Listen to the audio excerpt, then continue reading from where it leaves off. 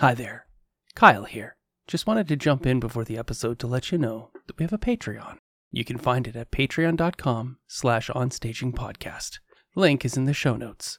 I've started a Patreon with the intent of hoping to offset some of the costs associated with making this podcast. If you enjoy what we do, $1 a show would go a long way towards making this podcast sustainable in the long term.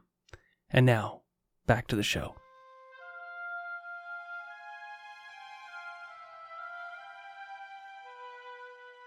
Hello, and welcome to On Staging, a community theater-focused discussion podcast highlighting the development and staging of community theater productions in Calgary and the surrounding area. I'm Kyle Gould, and today I'm joined by Marion Hamilton, artistic director of the Painted Fish Theater Company, who is putting up Fiddler on the Roof, opening at La Cité des Rochers Theatre here in Calgary, opening February 1st through the 11th, along with Susan White, the stage manager. Marion and Susan, welcome to the show. Thank you very much. Welcome, Kyle. So, let's talk a little bit about Painted Fish. And I'll hit Susan first. How long have you been involved with Painted Fish Theatre? This is my third production part of my, yes. Oh, wow. Is it third in a row or just third over a couple of years? Third year. Third year, one each year. Yes. That's wonderful. How did you find them? What happened? Marion found me, just a friend of mine, and she asked if I would like to join in. I've never been a part of theater at all, ever. And I had just recently retired and wished to try something new, and there you go. How did you know Marion? Where I worked, she was a regular customer of mine, and we just talked often and just developed a friendship. Oh, that's wonderful. So you've been friends for a long, long time? A while. 5 years? 7 years? Something like that. The pandemic makes it hard to know how many years it's been. That's really true. So 5 years or so, you developed a friendship and you're quickly retiring from your work. What did you do for work? A retail for 38 years. Retail for 38 years. I have two friends at the chapters down there in Shaughnessy that have been at that chapter since it opened in 1998 with me. So yeah, and a couple of them are going up on their 45th year of working for the chapters organization. So there you go. So you retired and you're looking for something to do, and Marion's like, oh, do I have things for you to do? Exactly. Yeah. Were you excited by it? Were you trepidatious? It was very interesting to get into something I'd never seen before. And she's just a very talented, intelligent woman. And just to have the opportunity to work with her is just fantastic. Wow. The things people say in each other's presence these days. I love it. And on the record too. She'll come back to this podcast down the road when you disagree on something and be like, no, Kyle has this recorded. This is what you said. She allows me to disagree at times, so I appreciate that as well. Oh, that's great. She may not listen, but all the time, but she does. And did you come on board immediately as the stage manager in your first production, or did you do a couple of assistant stage managers, backstage managers, front of house stuff? What did you do? Backstage manager. She definitely coached me along, and there were other people to help along. So I guess assistant stage manager. Wow. And now you're the full-time stage manager, big rig, carrying the binder. You're in charge of where everyone is supposed to stand in a huge production. Oh, it's so scary to put those words in my mouth, but... And then starting tonight, it's your show. Yes. Well, we'll come back to that. Marion, where did you get started with Painted Fish? Well, I've been a musician all my life. I played the organ, actually. I studied classical organ performance. Oh, nice. And did that for a while. Here in Calgary, or? No, in London. Ontario or? England. Wow. Yeah, that's incredible. Yeah, I apprenticed at Westminster Abbey. So I have been there and sang outside of Westminster Abbey. My nationally ranked choir, the Mount Royal Youth Choir, went on a tour. We got to go to Westminster Abbey. Our tour director asked if we could sing inside. We had a couple of psalms ready to go, like beautiful Christian music. And they were like, no, that's not allowed. So we sang outside. And by the time we were done our second song of singing outside the doors of Westminster Abbey, no one was in the building. Oh. Well, I was pretty familiar with the Mount Royal Youth Choir, so I can see why that would be true. Yeah. Yeah. So I've been a musician all my life, and I've had to do other jobs along the way. But I had worked for a church for almost 30 years and woke up one day and thought, this isn't what I want to do anymore. But I still felt a calling to work in a Christian environment. And so I approached another person. His name was Ivan Baharali, and whom I had met at the Anglican church retreat at called Sorrento Center. Right. And when we worked together there a little bit and then discovered we were both from Calgary, so we stayed friends, and we decided that it was time to take Christianity out of the church and be at least two Christians who behaved the way Christians should towards others. Mm-hmm. And that means encouraging others, helping them to be the best person they can be. And so we decided to do that through theater. And we said, we're not going to perform in churches anymore, because the people who are in churches, well, they have their own idea of what things are, but we're not witnessing, and we're not talking about witnessing in a huge, giant way, but we're not witnessing in the church. We need to do that out of the church. That's Matthew 28. Right. Go forth and spread the news. So anyway, we decided to do Jesus Christ Superstar, because why start small? And because you were like, what's the buzz? Tell us what's happening. Yeah. Let's do this now. We rented the Easterbrook Theater. Wow.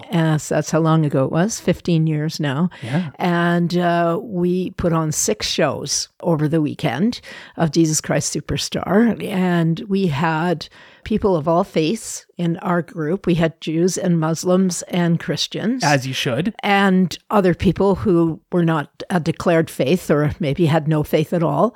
Right. And so we put on this show. And there was a moment in the run of the rehearsals and the production when we had come into the theater. So this is something that Painted Fish endures, I would say, is we never get to be in our theater until the last moment, because renting a theater is expensive. And we actually rehearse in a church that is a wonderful building. And Forest Lawn United Church has been a great sponsor of ours for many years. I was sitting at the end of a rehearsal just in the bleachers, because Easterbrook Theater had bleachers then, and just sitting in there. And the person who played Mary Magdalene came up to me, Judy Wall, I believe her name was, and said to me, I don't understand this character. Tell me about why Mary's so upset about this. And is she in love with him really? And, all these things. And so I sat down and told her the story of Mary as a human being. Mm-hmm. And Jesus as a human being. So who would these two people be? One had a great calling. The other one was not society's best person, but somehow the other character saw value in her, and that changed her life. Yeah. I can remember Judy saying to me, I suddenly get it. I get why she hung out with this guy. She says, I'm not a Christian or anything. And so I haven't read any of these stories and all that. And then she left, and I sat there for a moment and I thought, this is why I started this. This is why I came here. So I could tell somebody a Christian value and live it myself, but show it in action, And the very next time she was on the stage and Mary Magdalene cries at the bottom of the cross, Judy was really crying. And I was up in the booth calling cues, and I started feeling totally emotional about the whole thing. And as a person who grew up in the church, spent time in probably one of the biggest churches ever, and had been in the business of Christianity, if you will, for so many years, I was completely moved by the story of Mary Magdalene. I mean, I don't know how many hundreds, thousands of times I'd heard it, but Judy brought Mary Magdalene to life. It's amazing. That's exceptional directing. Yeah. And from a cultural perspective as well, you brought Judy to the point where she understood the character, and then she inhabited the character and allowed her emotional take in that moment to fill you with emotion too. Yes. I mean, how you can't ask for more as a director, and you can't ask more as an artistic director. You kind of been talking about it a little bit too, but in my opinion, culture is not the off-breeding of society. Society is only formed when you have culture. And that to take away from the church, which already has a functional congregated society already in their own insulated culture, and to go out into the larger world opens you up to a larger group of people to build a new society from a new cultural standpoint. Right. Although I didn't completely understand that back in 2009, right? As we went on, did more shows, and then got overwhelmed by the process because there was just two of us doing everything. Yeah. Yeah. And some volunteers and some enthusiastic cast, but really just the two of us. We got tired and we didn't do anything for a year, and actually 2 years after that. And I realized that if we are going to continue, if this really is something that I should put, allow my passion to run away with, then we have to be a society. I had a few like-minded people, and we became the Painted Fish Performing Arts Society. Oh, that's wonderful. And the idea was there was a grand plan at the beginning, but you know how grand plans go. Mm-hmm. And but the idea was to branch away from theater at some point and do, choral music or, orchestral music, and maybe have an arts festival with visual artists, like art is just not whatever one thing. Exactly. It's a huge conglomerate of human emotion and spread into color, sound, light, all the various ways we enact art. Yep. Yeah. So we haven't got that far yet, but life is young. It's only been 15 years. Only been 15 years. Less time as a society. And it is, you're touch on an important point too, is that passion is definitely the fire of the soul. And if you do not have it tamed, if you do not have it well protected, it can run rampant and burn you out. And it can also poof into nothing. It can burn out without tending and well-kept fires. So you've got a great group of people that you've surrounded yourself with, it seems, and Painted Fish has moved on from there. You did Joseph and the Technicolor Dreamcoat, and then you did Jesus Christ Superstar again. You did the multiple Cat Award nominated production of Beauty and the Beast, correct? And we had a huge hiccup in the middle because I was lucky and had a little extra money, and I provided all the funding for Painted Fish. But as we became a society, that was not supposed to be the case. Yeah, you can't have any outstanding debts. That's right. Yeah. And we did a production of Oliver, and through one mishap after another, with expansion is what I'll probably put it down to, allowing more people to be involved at the top to make decisions, we lost $17,000. Oh my goodness. And that was my money. Yeah. So we had no hope of going on at that point. Wow. And we didn't do anything the next year because I didn't know what to do about that. You're right. Society can't have any debt. Right. So how are we going to get out of this pickle? Yeah. So faith is a great mover. And after being very discouraged about it for a while and not sure what I was going to do, did some really small shows that didn't have the big budgets in them. I thought, well, I'm really tired of this debt hanging over our heads. Even if it's to me, and not having the growth factor I was hoping for. I said, I need a sign. I just need a sign that I'm doing the right thing and I should go on, even if it's really hard. And even if I feel pretty alone because there's like 3 board members and, we're basically just holding on to an idea. Mm-hmm. And next day, God, doesn't wait long when he wants it to go that way.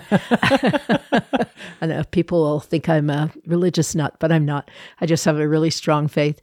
I get a phone call from this lady, and her name was Renee. But Renee said to me, I heard that you have a theater company. And I said, yeah. And she said, "Do you remember Robert Hooper?" And I did. He was a very long-term organist and voice teacher in the city. He and Robert and Eileen Hooper were both musicians. She was a pianist. He was an organist. They both taught voice. And sounds like a Taylor Swift song. Huge in the community, but he had passed away, and so had she. And I hadn't heard the name for a little while. Yeah. And so I said, yeah, I knew him, and I really respected and liked him, and sorry when he passed away, and wondering where this is going. And she said, "Well, I have just been made the executor of their estate, and because it was on hold for some time, it was just recently discovered that they left a fund which they were putting money into year after year, and as it turned out, 28 years, they put money in this fund that on their demise, they would pass that money on to a deserving arts organization that worked with children." Oh, wow. And the fund that started out with $5 a week is now $19,800 and some dollars. Wow. And I said, "Oh," and she said, "You are a society." And I said, "Yes, we are." And she said, "Well, I have to do my due diligence, but I think after talking to some people in the community that you're the right organization to have these funds and make you go forward." And I still feel emotional when I think about that moment. And it's over a decade ago. Yeah, sitting in my car. This was we didn't get the money till 2018. By the time there was a lot of hoops. It does take a lot of time for that sort of thing to happen. Go through. But in fact, I think it was almost 3 years before we got the money, because the board president said to me, "I was beginning to think you were just making this up." Like there's always these papers to sign, and then we never see any of the money, right? And then one day at a board meeting, I dropped the check in the middle of the table, and people said, "What is this?" And I said, "You remember that fund you think that I just made up? Well, here it is." Wow. And we were able to continue. So, and it's pretty weird because you say, "I needed a sign, but I got 19,600 and some signs that Painted Fish was the right thing to do." And all these dollar carry signs. on. Yeah. That's wonderful. And you got repaid back, and there was a little bit extra there to kick you start into. Well, yes, I didn't pay myself back. You didn't? No. You maintained that debt, or did you wipe the debt? How did you deal with the $17,000 the society owed you? They signed a promissory note saying that when the company was on its feet, that I would be treated as it would be treated as a donation, but not quite. It was a bit more complicated. Oh, it always is. But yeah, so they paid me back a few $1,000s, and I said, what's the point of paying me back? I'm just going to give you the money back, right? Right. So we have to, this is Painted Fish's money. It's not my money. So, and we invested it, and shortly after that, we did Jesus Christ Superstar, and we did for the Joseph. second time. Yeah. And Joseph. Joseph. We did them over again because we wanted to keep our costs down. We had lots of props and still a lot of sets, and costumes. So we just tried to recycle, reuse. Yep. And then that moved on to Beauty and the Beast, and then COVID hit. Yes. So we'd spent all our money and had no income. So like many other theaters, we almost lost it.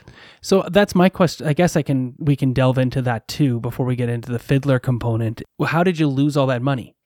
We spent it. Did you reimburse ticketing? Is that what you did? Yes. So you reimbursed everyone's tickets, and then did you have to pay for the space? The rights, the space, the rehearsal space. So were you able to defer the rights at least? Yeah, we were able to defer the rights. And what happened that saved us through that time period is that I had written a grant to AFA, a project grant, and they allowed us to keep the project grant. Well, that's great. That was the only thing. Why wouldn't they, right? Like it was just money that wasn't going to get used. Yeah. So your theater space, where did you want to put up Beauty and the Beast when you were doing it before COVID hit? Cité de Rochers. And they kept your money and didn't reimburse you, or because I would have thought, and I mean, I understand costumes, set pieces. Yeah. You're going to reuse those. Right. It is a sunk cost. Yeah. If you didn't put up Beauty and the Beast, but you did then put it up. We did. So we came out of that as even as we had before. But if we hadn't had COVID, we would have been ahead. Right. So much ahead. So Absolutely. much ahead. No, and that would have been great. Yeah. So now we're hoping that Fiddler will take us a little bit ahead, because that's what every theater company wants, right? Is to be able to have the next show, Absolutely. waiting to put your deposits down. Always seems to be the case, isn't it? It's like, so as soon as Fiddler goes up, you're like, well, we've already been thinking about so-and-so. Like you have to for have, sure. as the artistic director, you have to have thoughts so much further ahead. Yes. So let's get to Fiddler, because Okay. that's where we got to. I'm glad that you made it through the pandemic. Yeah. A lot of companies didn't. I know. So many of companies have folded, and so many companies are floundering right now trying to get out of the pandemic with no money, because they had rehearsal spaces and office spaces that they had to continue to pay Yes. leases and rent on with no income coming in. That's right. We had So- storage issues. We had all yes. the sets and props for Beauty and the Beast, which are enormous, and we had to find Where did you put storage. them? In a parking garage. So, Wow. Yeah, friend of a friend again. Yeah. We put all our stuff in between parked cars. Somebody's parking garage. And we outgrew that, and we lost that space in the middle of Sound of Music, and now we have fantastic space that we're renting a garage from someone. Oh, that's So, wonderful. Yeah, Someone in the cast, or someone connected to the show, or just someone you know? they were connected to the show, and now they're getting more connected to the Even to better. Painted Fish. That's great. That's what you do. You build a society, and then the people come, right? That's right. So when did Fiddler in the Roof begin? What was the idea there that led to today? That started 8 years ago. 8 years ago, you thought Yes. Fiddler on the Roof would be a great one to pencil in. That's right. Wow. And then we didn't get the rights. Yep.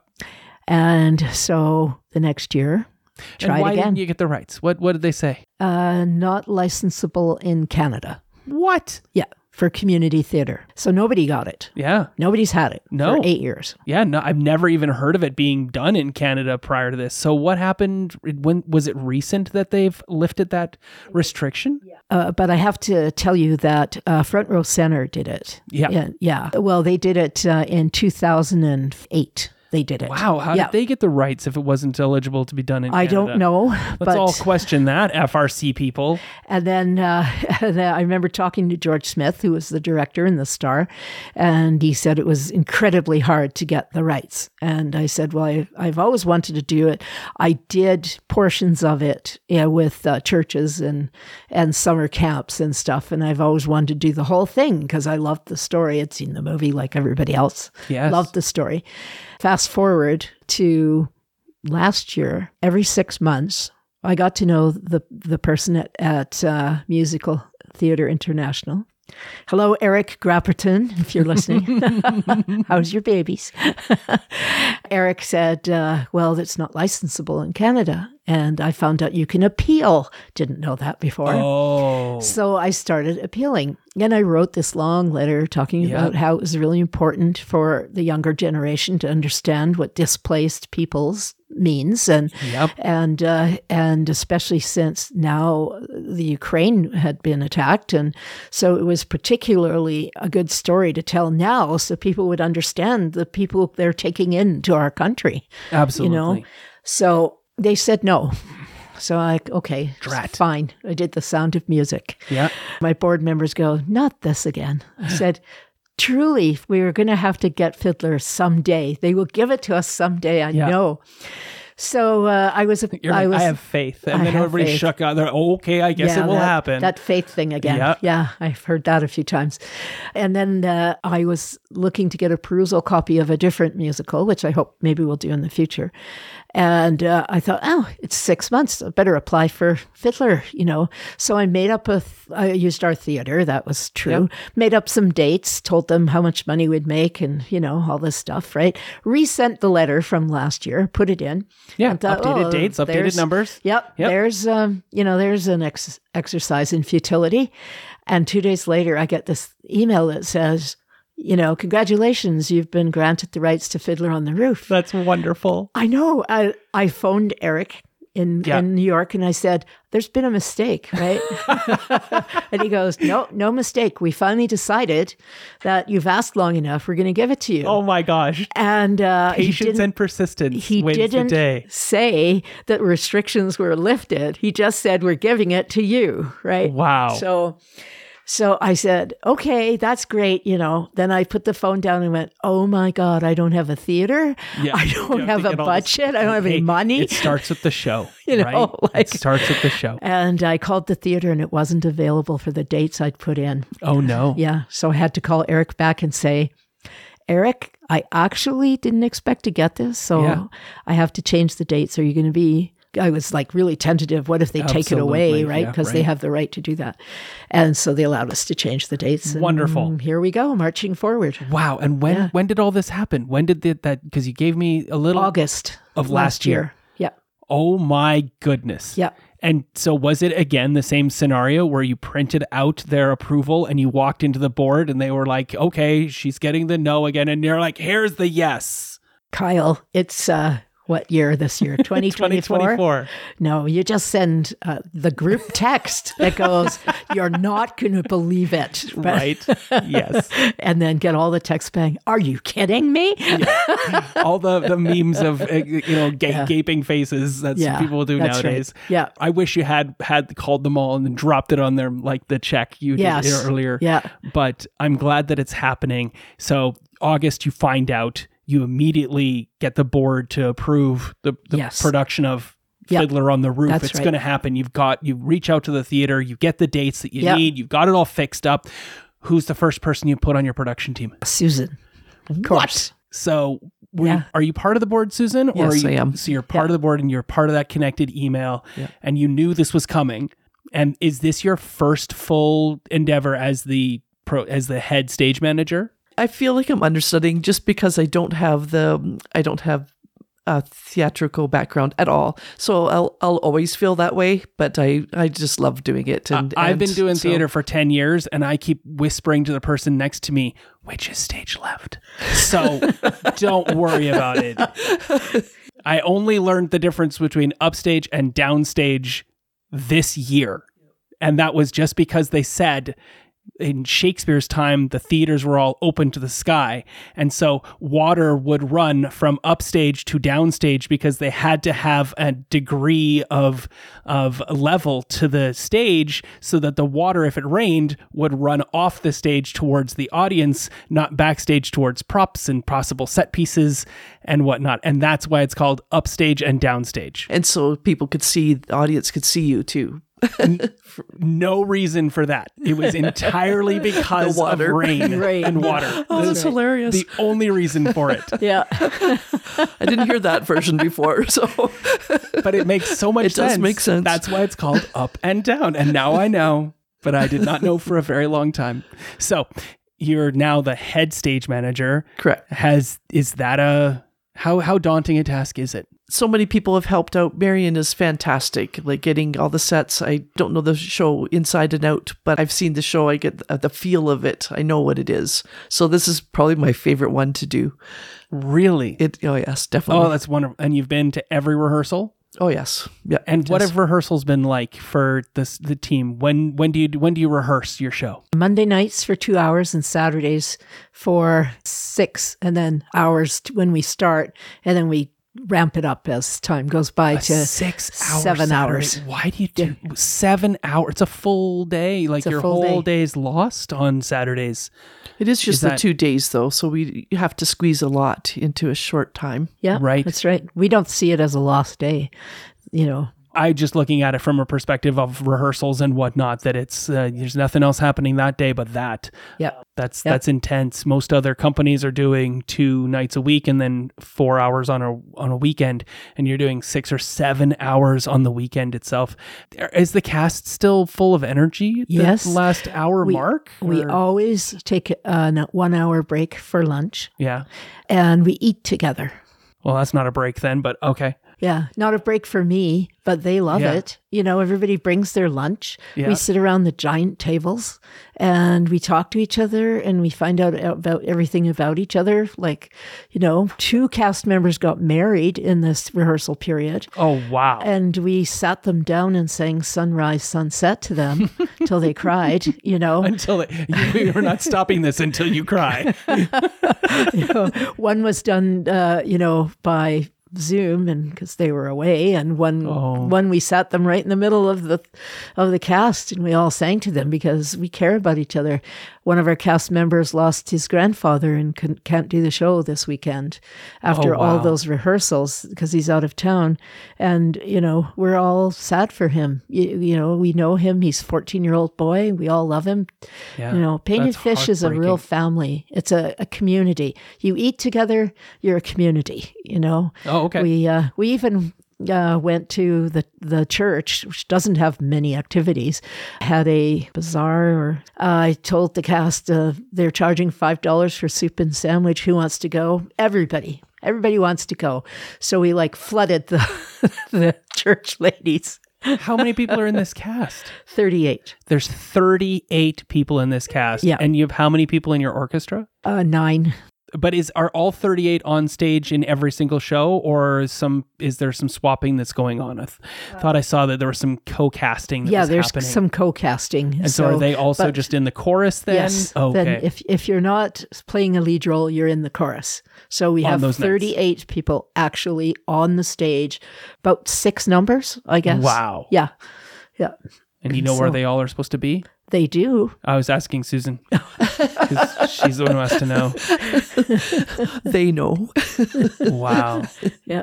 And so you've been in the space starting since Sunday. I'm guessing you loaded in and put your sets together, and you did your tech rehearsal and all of the components there, your cue to cue. And then Tuesday was a tech dress. Wednesday was your preview night, or did you just do a dress rehearsal? Just a dress rehearsal. And then tonight is opening night. Yeah. And you're the director, Marion, right? Yes. And you've turned the show over to Susan, or is tonight going to happen, or you do have a little speech that you give before opening night? What do you do? I do give an opening night speech, and we have an intergenerational little prayer for each other, and I have my cast turn around and shake hands with each other and say, "Thanks for being here. I'm glad you came.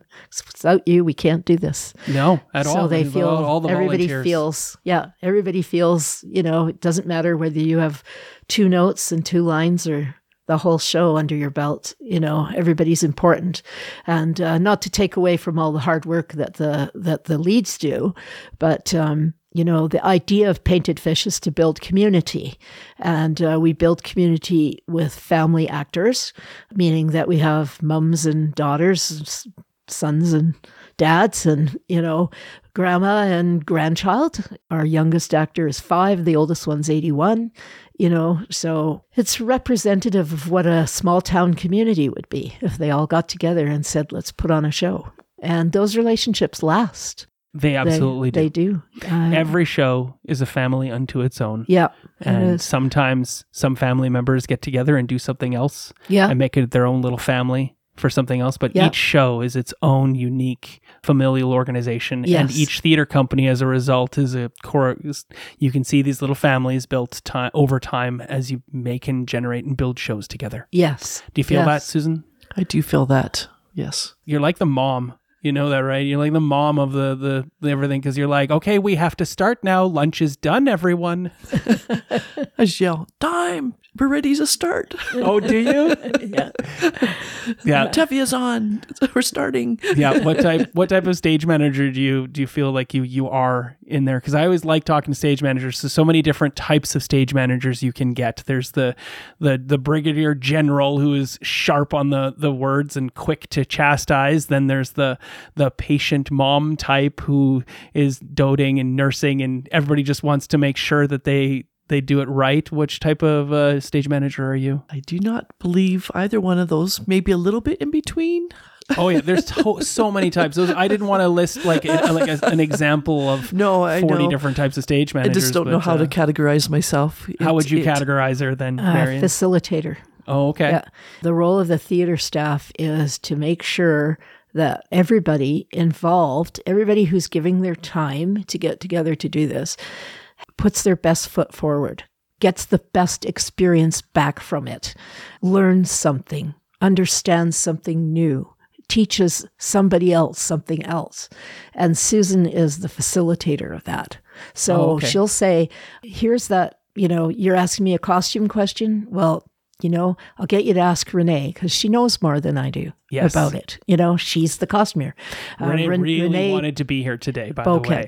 Yeah. Yes. Yeah. Renee had given me her business card and said, call me. I promptly lost it because it was karaoke night. Okay. But we're here and I can't wait to talk more about the costumes and whatnot too. Yeah. So Fiddler on the Roof is a monumental undertaking. Yes. 1965, 8 nominations for Tony Awards, wins 3. 1971, nominated for a bundle of Academy Awards, and then John Williams wins his first ever Academy Award for his orchestration of it. So you're walking into big shoes to fill here with 38 people, so I don't doubt that it's going to be a giant smorgasbord of visual eye candy. What's been hard about putting this production together? Because we're starting earlier this year than we normally do, going into the Christmas season, we started auditions way back in August, September, and then get everyone ready. It's just November, December, such a very hectic time for everybody. Illnesses. It was just, once that time is over, then it's fine. But we just had January, and then we're starting. So that short distance time frame was really difficult this year, I believe, compared to other years. Because the September, October, November, December time frame, you don't feel you did too much, or? Well, we did another show in that time period. Right. We did a medieval feast. Your feast. Yeah. Yes. Which is kind of a fundraiser for us. Third feast? Yes. Yes. Yeah. More than half the cast was involved in that. Oh my goodness. So they focused on that. So we had one rehearsal a week for Fiddler, one for the feast. And when did the Fiddler rehearsals begin? In November or? September 18th, we had a 4-hour rehearsal. That is a long run up for and we this did production. it. And it was because people were eager to do it, even though we had the other show to do. We thought, well, can't hurt, right? To get the scripts in their hands and get people going. And I have to say that probably the enthusiasm was driven by Erin Lynn Peltz, who's our assistant director and on the board VP of communications. And she was so excited. She couldn't wait. And she took us with her, Wow. So, How many people auditioned if you have 38 people in the show? 52. 52 auditions. That is nuts. Did you have to do callbacks as well? Or was it, and how many days of auditions is this? Or was it just like a big 7-hour day of auditions? Nope. We had 5 nights of auditions. 5 nights of auditions. We met a lot of people. We met some people who had very strong ideas of what part they should have. And if they didn't get it, they didn't come. So, and we don't really pander to that much. If you come on the show, we don't tell you what role you're getting. You come on the show. You audition and then they tell you you're in the show. Yep. And you have to accept whether you're in the show or not. Well, then you get an offer, and so we'll say, yep, we'd take you in the show. Okay. So keep the space, right? It's going to take us a few weeks to get this sorted out because of the massive amount of characters we have and the amount of people we have. So I want you to know that we would want you to be in our production. Okay. So hang on, right? Yeah. And then some people expressed their desires and we said, okay, we'll look at it, right? Yeah. And so from 52, we got down to 38 from people saying, I can't do it. It isn't right for me. Okay. Or I've had a conflict, or this is too much for me. And a lot of our double casting went away. Right. I mean, Painted Fish is kind of a teaching facility. We're the ones who'll take you when no one else will. So then we sat down and over dinner, We had Who's we? the board. The board? The casting. The production team. Yeah, production team, which kind of was the board at that time as well. So we all wear different, same hats, different day. And we sat down and we took 5 hours to get through that, to say, well, this person here and this person here, and what if we make this person this, and this person doesn't have that much experience, but they have a great voice, and all the different parameters. So just to roll back, you tell everyone after the auditions, you reach out to the people you'd like to have in the show and say, we'd like to have you in the show, yes or no. You don't tell them what role they're going to have. We do that right at the audition. Oh, at the audition. Yeah. Wow. I don't believe in keeping people hanging. If I know, and I'm a pretty good judge of that, if I know I have a person that is going to be good for some role, I'll just tell them right now, because I'll just say, welcome to Painted Fish. We're going to get back to you about the role. I think you'll be happy with it, but if you're not, it's no harm done. But I'm just telling you now that I'd like to work with you. Oh, wow. Okay. So, yeah. And I get criticized for that. You're like, I don't care. There's never been a single time that I said to myself, I wish I hadn't cast that person in that role. Right. Yeah, well, especially once you've given the role out. Yes. Yeah. Because that person has either risen to the occasion if there was a problem that I didn't foresee, or they dropped out because they felt they weren't right, or whatever. It was a mutual thing. But I never put anybody on the stage that I wasn't happy with their performance. How hard is it, though, to hear and watch that audition and then tell them no to their face immediately? I don't. Oh, so you kind of do, right? Well, when you come to an audition, if you don't know, because the general consensus is you listen, then you call them back later, right? Yeah. If you don't know that, then you just think it's the same thing, right? Right. But then I may have to call them back and say no. And I'll just say, it isn't right this time. Yeah. It doesn't mean it isn't right forever. Yeah, it's you're just not right fit this for this time.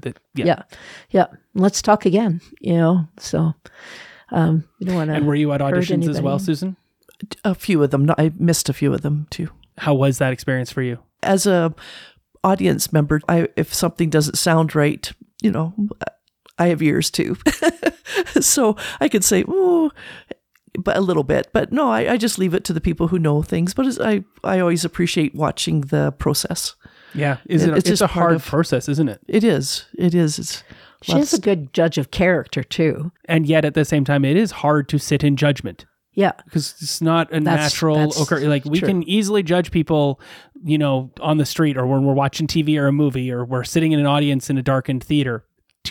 When they are in a small room singing with all of their talent and heart that they potentially have, and that it's not going to be a yes, that is a hard thing to do. And to be in that moment, having done it myself, it's not one I enjoy. No.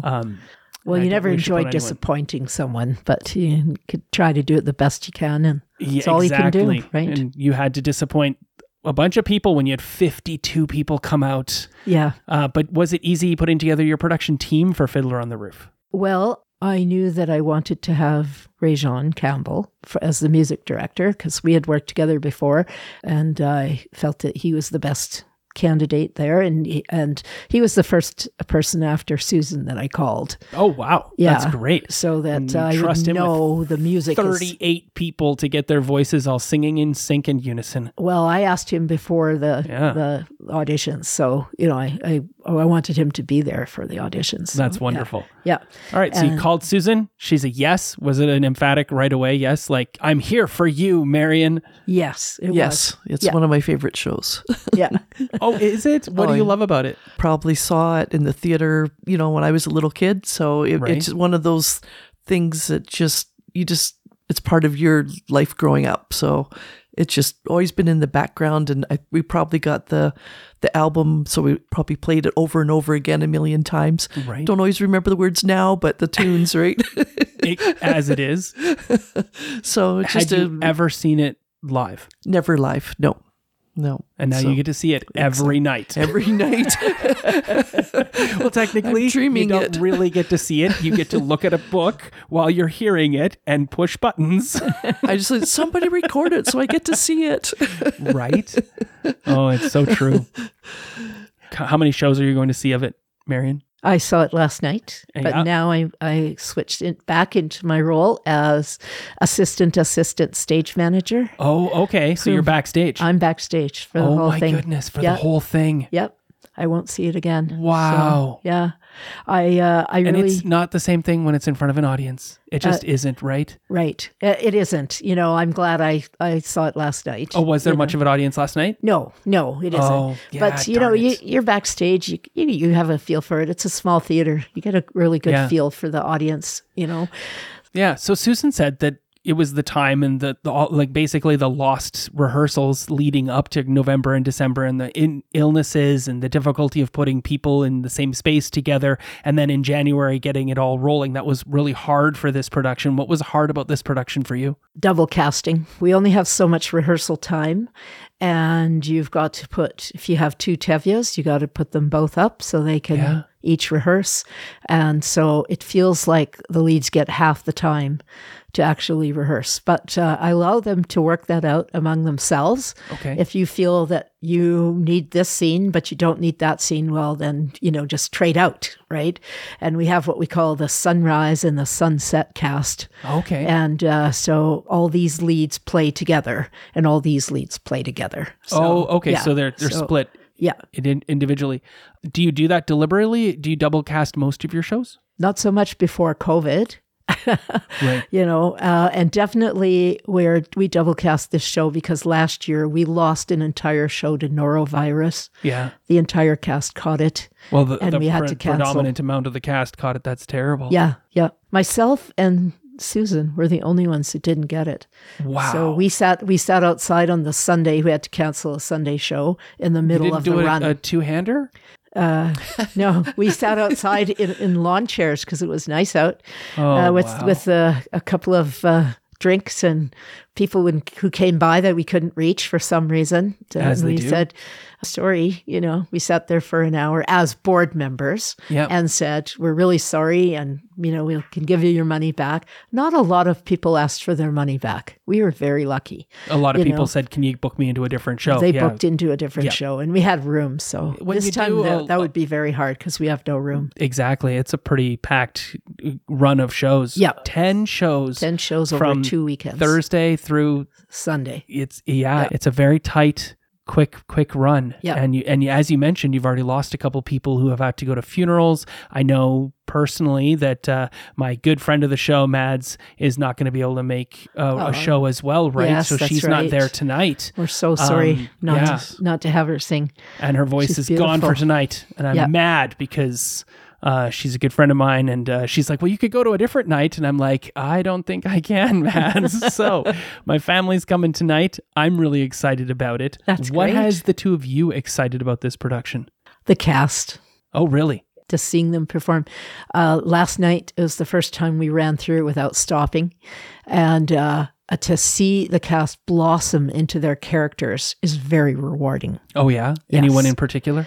Haley Powys. Oh. She was really wonderful. She's a super quiet person, and she just made Hava come alive. That's wonderful. Yes, yeah. And our Tevias are both amazing. That's a lot of it is the other characters too, the people of the village and their very, very developed characters of who they are that really came together last night. How about for you? Just watching them blossom, like it's amazing the difference between being in the rehearsal phase and then going to this. It was just something about going into the theater. They just open up. It's just wonderful to watch.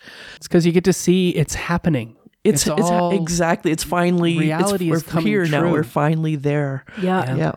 It's about telling a story, and we're going to tell it. Yep. Yeah, it's an important story to tell. Yeah, so let's talk about the story itself and maybe why you both have spoken about how Fiddler has touched you and it's important to you, but why Fiddler? Why now?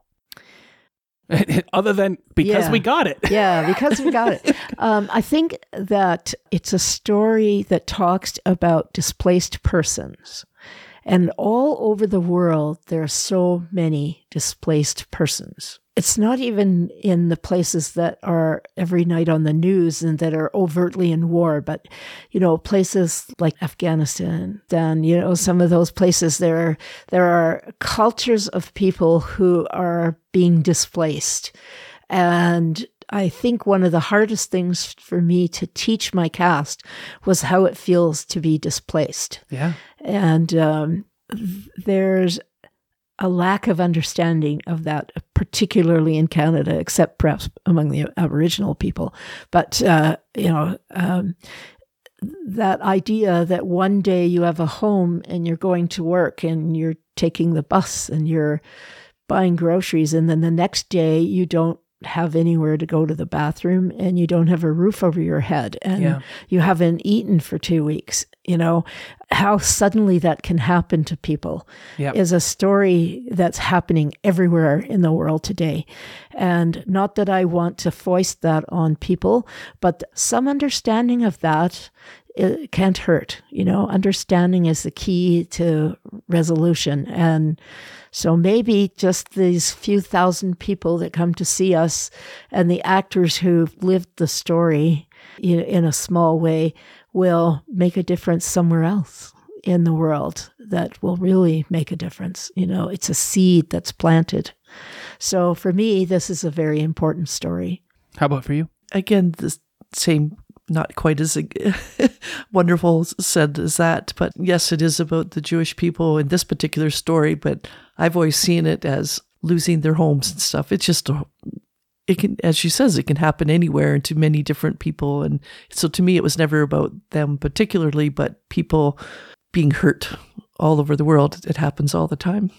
It does. And it happens in Calgary with the Great Flood. I mean, people lost their homes. That's It was an right. individual thing that occurred. But what's interesting about Fiddler and what's so prevalent elsewhere is that this happens on a societal level where it's not just your home, it's everyone's homes. That's right. And that's a hardship to get through. But you mentioned, Fiddler on the Roof is a Jewish cast with a Jewish story. And how did you make sure that you inherited and attained and maintained those Jewish connections in both casting and in directing and putting the show on? Well, I was very fortunate that one of our board members is Jewish. Oh, Sarah good. Brodsky. Yep. And Sarah's a very dear friend of mine, and I'm exposed to Jewish culture all the time. And I get invited to lots of Sabbath dinners. Oh, wonderful. So I have a great deal of more knowledge than I ever had before I met Sarah about that. And she told someone, and they told someone, and they told someone, and suddenly half the cast is Jewish.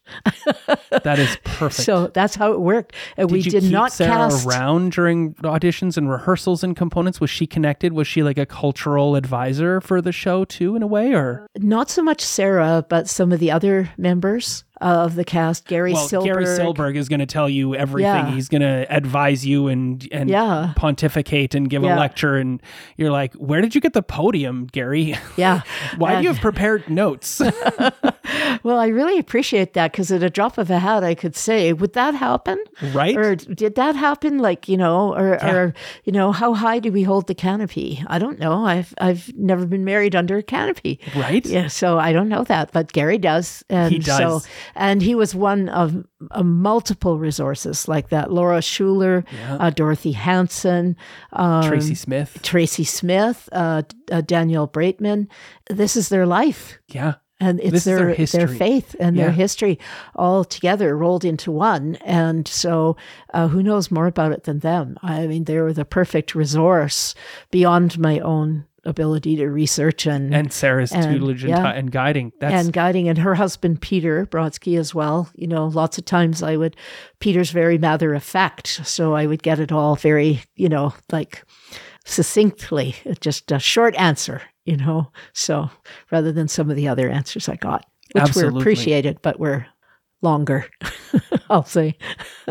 There's 38 people in this cast. It's a big cast, a big set, a big production. It's huge. There's going to be things that are going to get overlooked by someone seeing it one time only, that I always like to ask people when they're, if they could advise the listener before they go see the show, what's something they could look out for that they might overlook that happens during the production. It could be a look between two secondary characters as you watch as they fall in love within the chorus. That happens so much of the time. It could be just the way in which the setting and the lighting is done in this particular pivotal moment. What's something that might get overlooked that you really hope the discerning listener might have a chance to see?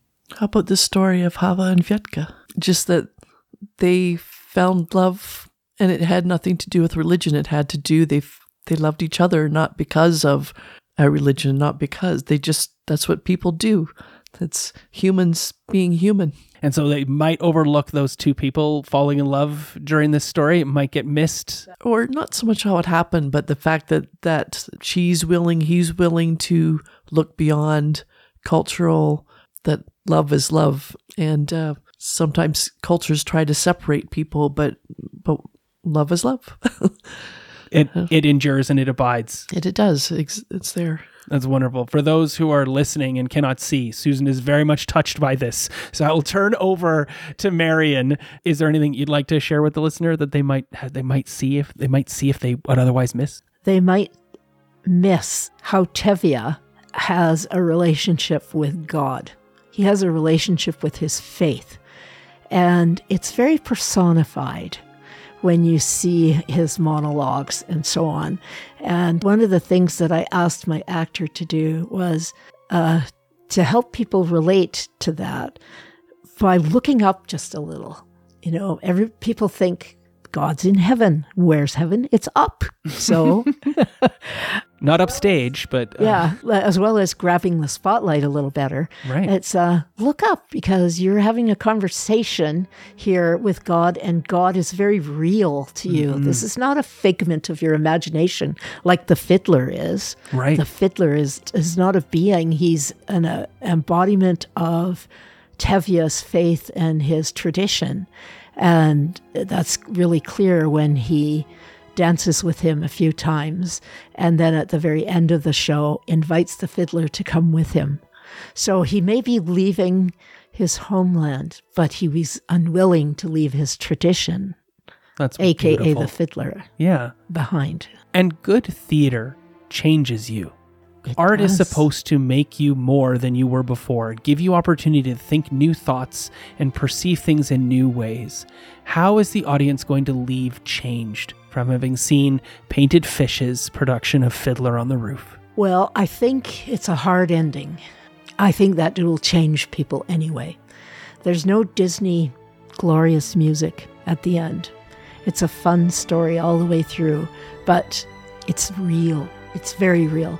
And I hope they go away knowing that they can make a difference. I hope that's how they feel. One small little way at a time. I hope they take away that that's what we want them to take away. That we want them to feel that. You can still make a difference, even if it's hard. Even if it's hard. And that maybe that is the component of making a difference. Is hard. Yeah. And this has definitely been something that's very hard. And that makes it valuable in its own way. I don't know if you've been able to put together the math on 38 people putting together 11 plus hours of rehearsals a week since forever, it seems. The board and the production team and the labor and the work and the love that they've done. We barely talked about the costumes that Renee has worked so hard on. We've hardly touched on the work of the orchestra and the musical director, let alone every other component and piece, the lights, the staging itself, and all the set that comes from putting together a production like this. And Painted Fish would be overjoyed to have you hasten down to the theater, opening tonight, running for only 10 shows, running tonight till February 10th. This is why theater exists. This is what is important about it. Once it's left the theater on the 10th, they will tear the set down, put away the costumes, and never come back to it.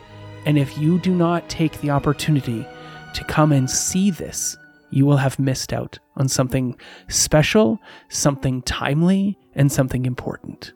Thanks for listening.